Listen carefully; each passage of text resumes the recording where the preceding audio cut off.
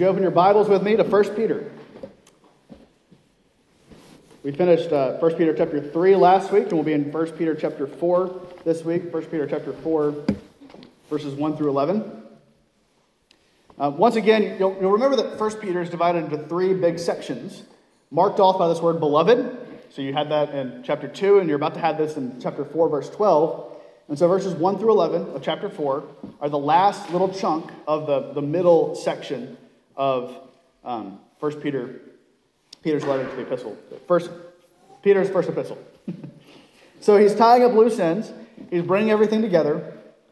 And he's summarizing what's gone before and giving his final thrust in this section. So let's pray, and we'll turn to the text. Father, by your mercy, you've brought us into your presence. You've called a people into yourself. And Father, you have called your people under the authority of your word. And so, Father, by the power of your Holy Spirit this morning, would you open our eyes and our ears to see and to hear what you have to say to us? Would you allow these truths to penetrate our hearts and to change our hearts? That our hearts would no longer be hearts of stone, but hearts of flesh, beating and alive in your presence. We ask all this in Jesus' name. Amen. 1 Peter chapter 4, starting in verse 1. This is God's word. Since therefore Christ suffered in the flesh, arm yourselves with the same way of thinking. For whoever has suffered in the flesh has ceased from sin, so as to live for the rest of the time in the flesh, no longer for human passions, but for the will of God. For the time that is past suffices for doing what the Gentiles want to do, living in sensuality, passions, drunkenness, orgies, drinking parties, and lawless idolatry. With respect to this, they are surprised when you do not join them in the same flood of debauchery, and they malign you. But they will give an account to him who is ready to judge the living and the dead. For this is why the gospel was preached even to those who are dead, that though judged in the flesh, the way people are, they might live in the spirit the way God does. The end of all things is at hand. Therefore be self-controlled and sober-minded for the sake of your prayers. Above all, keep loving one another earnestly, since love covers a multitude of sins. Show hospitality to one another without grumbling. As each one has received a gift, use it to serve one another, as good stewards of God's varied grace. Whoever speaks is one who speaks oracles of God. Whoever serves is one who serves by the strength that God supplies, in order that in everything God may be glorified through Jesus Christ. To him belong glory and dominion forever. Amen. Friends, the grass withers and the flowers fade, but the word of our God stands forever. Amen. Now, I don't care about Taylor Swift very much. That's not an indictment of Taylor Swift. That's not good or bad. It's just to say that I don't have a strong opinion on her or her music. What Taylor Swift does in her life has little to no impact on what I do in my life day to day. But lately, and maybe you've had this experience too, whenever I read the news, Taylor Swift is going to pop up at some point. She just finished this big tour. She's just released a movie, and these things have been big enough that they've had an impact on our economy. And so, and she's actually become a billionaire from these tours and movies. So national news outlets can't help but write about her because she's such a big deal in our culture today. Christian media has not been immune. A few weeks ago, the Gospel Coalition, which some of you may be familiar with, published an article entitled 7 Things Christians Can Learn from Taylor Swift's Eras Tour. That article was swiftly taken down after negative reaction, and it included several comments that were unbecoming of a Christian. In particular, it spoke of Taylor Swift in ways that should only be reserved for God. So here's just one quote to give you a sense. Many Swifties, that's Taylor Swift fans, many Swifties marvel at the profound feeling of belonging they experienced, gathering with countless others who shared the same object of admiration. This sweet connection transcends cultural background, socioeconomic status, personality, age, and era. Through one person, Many are brought together. And he's quoting Ephesians 2 right there. This is, by the way, a middle-aged man. Now, I'm bringing this up because I want to clue you into an important reality. Idolatry is our greatest and first sin. John Calvin, you've probably heard this quote before, reminds us that the human heart is a perpetual idol factory. I think you see this most clearly in Romans 1. Paul describes the descent of man into sinfulness. And what does that begin with the manufacture of idols? He says, they have exchanged the truth about God for a lie and worshiped the creature rather than the Creator. Now, Christians are not immune to this. Throughout the history of Israel, for example, it's not as if worship of the one true God was completely thrown out. No, they worshiped God. They just worshiped God alongside the idols of the nations. In medieval Christianity, they still worship God, but they worship God alongside saints and angels. Today, I think we do even worse. Too many Christians worship God, but alongside the worship of God, they worship celebrities, politicians, and our own desires. The common denominator among all of these things is that the prevailing culture is what's beckoning us to join in. And our temptation is always to buy those lies. And so we say things like, I can dabble with just a little bit of New Age philosophy, some Buddhism, some Hinduism, as long as I put a Christian spin on it. I can dabble with a little sexual immorality on TV and some of the things that I consume, as long as I do my daily devotions. I can dabble in a little coarse joking, a little foul language, as long as I don't do it at church. That may very well be you, carried on by the winds of culture, instead of being firmly rooted in the worship of the one true God. Well, this is the situation that Peter's audience finds themselves in. We talked extensively, you'll remember, about the fact that the church is an exile people, exiled among the nations. And so we live in this tension between the ways of the times and the places that we live in and the timeless ways of heaven. But the fact that we're foreigners here does not mean that we're free from worldly temptations. We still live in the world. We still interact with the world. So the question we need to answer is, how do we handle this? Well, look at verse 1. It says, since Christ therefore suffered in the flesh, arm yourselves with the same way of thinking. For whoever has suffered in the flesh has ceased from sin, so as to live for the rest of time in the flesh, no longer for human passions, but for the will of God. Now, notice what the imperative, what the command is here. Peter says to arm yourselves with Christ's way of thinking, or with literally Christ's mindset. Well, what is this mindset? That I'm going to suffer in the flesh. If you think back to last week, you'll remember that Peter makes this strong distinction between flesh and spirit. He tells us that Jesus was put to death in the flesh, but made alive in the spirit. And this is the frame of mind that he's calling us to. We're called to put on a suffering mindset, like we're picking up a weapon to defend ourselves. The suffering mindset of Christ is what's actually going to protect us from the ways of the world. How does that work? Well, Peter locates sin in the flesh. That's where our sin comes from. We receive our fleshliness from Adam. We talked about that a little bit this morning in Sunday school. Whose sin is imputed to us. His sin is passed on to us. On the other hand, the Spirit that we're talking about is the Holy Spirit of God. The Spirit is perfectly righteous, perfectly holy.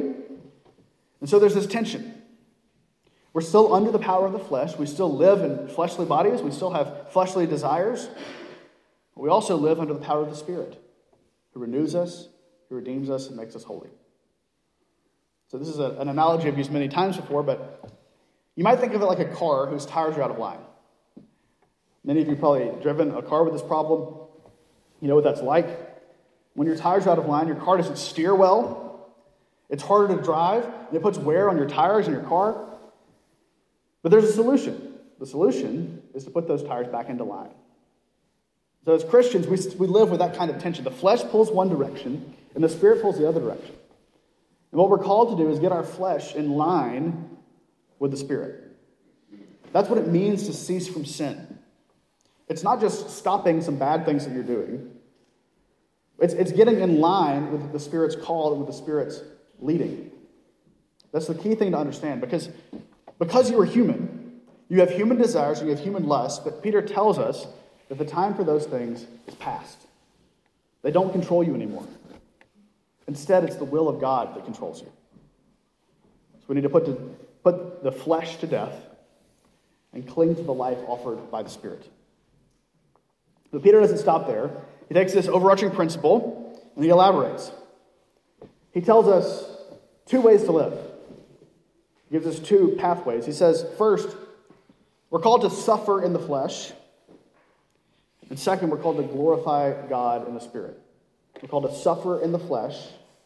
We're called to glorify God in the Spirit. Look at verse 3. For the time that is past, the time in the past suffices for doing what the Gentiles want to do. Living in sensuality, passions, drunkenness, orgies, drinking parties, and lawless idolatry. With respect to this, they are surprised when you do not join them in the same flood of debauchery. And they malign you. But they will give account to him who is ready to judge the living and the dead. For this is why the gospel was preached, even to those who are dead, that though judged in the flesh the way people are, they might live in the Spirit the way God does. So Peter starts here by giving us this list of what the Gentiles want to do, what the Gentiles' lusts are, what the Gentiles' desires are. By the way, when he's talking about Gentiles in this book, he's talking about the pagan nations, the unbelieving nations around them. This corresponds with what we saw in verse 2, the desires of man as compared to the will of God. These are the things that are the desires of man. These are the things that the Gentiles want to do. Now, I could spend hours unpacking what each of these items on this list entails, but I want to back up before we do that and get a sense of the big picture. Because what Peter is describing here is a pagan festival. Pagans don't worship like we do, right? We have orderly worship. We have worship that is holy and pure. But pagan worship, especially in the first century is what we're talking about, is a flood of debauchery. In the first century, for example, around this time of year, when you have the harvest coming in, you would give thanks to the harvest god by throwing a big lascivious party that included all of these things. Excess is the way that you worship God. Licentiousness is the way that you worship God according to the pagans. Now, we can trick ourselves into thinking that our culture isn't pagan. But I don't think that's true, and I think that you probably do too. We have these celebrity award shows that have all the same characteristics. And recently, these things have been devolving into more and more pagan idolatries. You might remember the Grammys, the most recent Grammys, that had a performance with satanic motifs.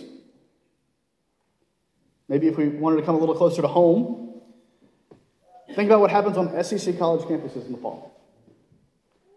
We have this little feast of booths. We set up tents, we gather around this temple, we drink in corrals we have this religious experience in the stadium, singing and praising these people who are running out. Now, I'm not saying that award shows, I'm not saying that football games are bad in themselves, but I think we need to have a little bit of self-awareness about these things. How many Christians sing louder and sing with more gusto at a Taylor Swift concert or a football game than they do in church? And don't get me started on these political rallies and maybe even opening weekend of hunting season. You see, even today, we worship pagan gods. We may not use their names, but we still worship Ares and Bacchus and Gaia and Moloch. All these pagan gods, they hide behind materialism, behind secularism, but they still exist. And we still worship them. But we're called to flee from this flood of debauchery and idolatry. Again, I'm not saying that those things are inherently bad. You can go hunting, you can vote, you can go to a football game. But we need to be careful not to be caught up in the same flood of debauchery that goes on in these places. But don't miss what happens when you don't act like the world, when you don't get caught up in this flood. Peter says they will malign you. First, they'll tell you that you're missing out on a blessing. You're going to miss out on that big deer. You're going to miss out on the high five from your favorite athlete. But when that doesn't work, they'll turn on you. They'll call you self-righteous. They'll call you holier than thou. They'll make fun of you for being a religious freak. And here's your call. Don't fall for that. Don't fall for it. Because here's the point. Judgment is coming. Jesus Christ will come again to judge the quick and the dead. And how do you want to be judged? If you embrace the world's way of life, if you join in their flood of debauchery, you will be judged according to the flesh. But if you're in Christ, you've been given the gift of the Spirit. You don't have to be judged according to your own flesh. You can be judged according to Jesus Christ's flesh. You can be judged on the basis of his perfect righteousness. You see, idolatry only ever strengthens your flesh. When we turn our hearts away from God, it strengthens the sin and temptation in our lives. But you are called by the Holy Spirit to put your fleshly desires to death. You are called to live not by those things, but by the will of God. The time for those things is past. It's filled up already. You don't have to live like that anymore. You can turn to Christ, and he'll forgive you, and he can change you to follow the will of God. So we're called to suffer according to the flesh, put to death the flesh. Second, we're called to glorify God in the Spirit. Look at verse 7. The end of all things is at hand. Therefore be self-controlled and sober-minded for the sake of your prayers. Above all, keep loving one another earnestly, since love covers a multitude of sins. Show hospitality to one another without grumbling. As each has received a gift, use it to serve one another as good stewards of God's varied grace. Whoever speaks is one who speaks oracles of God. Whoever serves is one who serves by the strength that God supplies, in order that in everything God may be glorified through Jesus Christ. To him belong glory and dominion forever and ever. Amen. So Peter continues, contrasting the way the Gentiles live with the way the church is called to live. You probably noticed that just as he gave a list of idolatrous vices in the first section, he now gives a list of godly virtues in this section. But I don't want you to miss how this is framed. Verse 7 begins with the phrase, the end of all things is at hand. Or the end of all things is near. It approaches. Now, you're probably thinking about Jesus' second coming there, and you'll be right. Peter has just been talking about the final judgment in verse 5 and 6, and this is building off of that. But we're not just talking about the end in terms of time. Jesus' return does signal the end of time, at least as we know it. But it goes deeper than that. When we talk about the end of something, we can think of it from several different angles. It may refer to time, or it may refer to space, like when we talk about the ends of the earth. But it can also refer to the purpose, or the goal, or the aim of something. You already know this if you know the question and answer. Shorter Catechism question and answer 1. What is the chief end of man? Man's chief end is to glorify God and to enjoy him forever. Now, interestingly, if you look at verse 11, what do you see? Verse 7, the end of all things is near. Verse 11, in order that in everything God may be glorified through Jesus Christ. So these two things, the fact that the end is coming and the purpose of God's glory, they bookend the list of commandments in the middle. The end, the purpose, the goal of our obedience is God's glory in Jesus Christ. So what does Peter say glorifies God? Let's look at that. And I would encourage you, maybe you want to do a little inventory of this in your own life. And if you have a pen, maybe you can score yourself on these areas. Also, pay attention to how each command has a qualification attached. So first, Peter calls us to be self-controlled and sober-minded in prayer. Both of these things, self-control and soberness, have to do with the mind. And Peter specifically applies them to the way we pray. We're called to be alert and focused. We're called to pray as if a battle is coming. It's this idea of like a watchman on a tower. We're called to pray for a battle, a coming battle, because a battle is coming. In fact, the battle with the flesh is currently raging even now. And so we need to be watchful prayers. When temptation comes, the first place we ought to turn is prayer. We ought to be turning to the Spirit. When suffering comes, we ought to turn to God in prayer. Just as watchmen on a tower, when the enemy is coming, they let the king know. We do the same thing. That's part of what it means to have the mind of Christ. Christ who prayed in Gethsemane and who prayed on the cross and who relied on the sustenance of the Spirit in his death and his suffering. You do the same thing. And so are you mentally engaged in prayer? Are you watchful in prayer? Second, Peter calls us to love one another. And he quotes Proverbs saying, love covers a multitude of sins. In other words, the measure of your love for one another is your forgiveness. If you hold grudges, if you refuse to accept the repentance of your neighbor, especially of your fellow Christian, you demonstrate a lack of love for them and for the church. The church should be a place where second chances, where mercy, where grace abounds abundantly. Where sins are forgiven, where sins are forgotten and separated, sin away. That's how Christ deals with us. He doesn't hold grudges. He doesn't hold our sin over our head. He separates it from us and sends it away. And that's how we know that he loves us, because he forgives us. So do you demonstrate your love and forgiveness? How are you doing on that? Third, Peter calls us to show hospitality to one another without complaining. Now this includes, but it's not limited to, inviting people into your homes, especially those in need.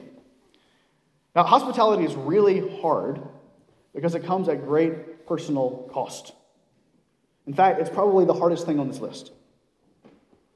But Peter reminds us to be hospitable without complaining. Now, on this particular point, I want to give this church a commendation. Over the past few months since I've been here, I've seen many of you do this very thing. And I want you to know that that doesn't go unnoticed. But I also want to encourage you to continue that, and I want to exhort you to guard your heart in that. Don't let your service and love of others, your hospitality toward others, become perfunctory, become mechanical. Keep your heart in it. Keep your heart pure and be free from complaint and worry as you do that. So the question to ponder is, are you growing in hospitality and offering love and service to those who are strangers? Fourth and finally, Peter calls us to use our gifts in service of the church. Why? Because those gifts come from God. This is a worn-out saying, but it's worn out because it's true. We are the hands and the feet of Jesus. When you use your gifts in service of the church, you are a vessel for God's grace. You are a vessel for God's love, a vessel for God's mercy. When you share the gifts that God has given you, you are sharing God himself with the people that you serve, because he is your source. He's the source of your strength. So what are your gifts? Where can you serve? Where does your church need you? And are you using those gifts? Are you meeting those needs? Just a word of very practical advice. When we were in Starkville, I often dealt with college men who were struggling with how to get involved in a church. They'd been in church for many of them for their entire lives, and they had a lot of responsibility as teenagers. This was especially common among those who felt they had ministry gifts and wanted to pursue that. They wanted to know, how do I get involved in this church? And here's what I always told them. Just do something. Do anything. Now, most of the time, the anything that you're going to do, the something that you're going to do, is not glamorous. The floors need to be swept. The trash needs to be taken out. The bulletins need to be picked up after worship. But if you're willing to serve wherever God calls you, wherever there's a need that needs to be met, then I'm confident that God will place you in a situation where your gifts are actually used. You see, a lot of times we come to God thinking, God, I have these gifts, and I want you to put me where I want to be so that I can exercise my gifts. But what we need to do is first come to God and say, God, I'm willing to serve. Put me where you want me to be. And in that way, I think that he'll actually turn us around and use those opportunities to develop our gifts. So how are you doing? What Peter has given us is a really simple list. But it's a simple list that requires much of us. So which of these areas are you struggling in? What are your strengths? What are your weaknesses? If you're struggling in one of these ways, come talk to me about it, and we can consider ways for you to grow. We can put together a plan for your discipleship. And even if you're doing pretty well in all of these areas, you still have room to grow. So think about how you can take the next step in faithfulness for God's glory.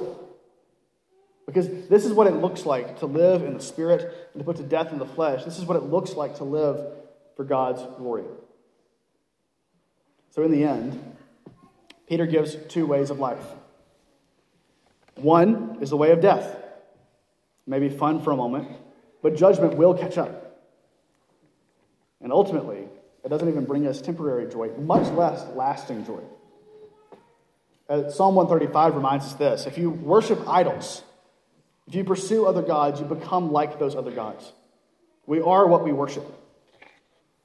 Psalm 135 says, these idols, they have eyes but do not see, ears but do not hear, mouths but do not speak. And so to follow in the ways of the world, to follow false gods, makes us impotent, unable to do any good, broken vessels. But God calls us to a higher way. If we focus on His glory, if we put on the mind of Christ and suffer for what is good, we will have lasting joy. Not only that, but we will become vessels for mercy. No longer will we be useless and blind and deaf. No, He gives us ears to hear, eyes to see, and mouths to proclaim His glory. Worship of the one true God gives us an eternal purpose. Worship of the one true God makes our meager efforts, our sinful, broken efforts at obedience, it makes those efforts significant into eternity, in order that in everything God may be glorified through Jesus Christ. To Him belong glory and dominion forever and ever.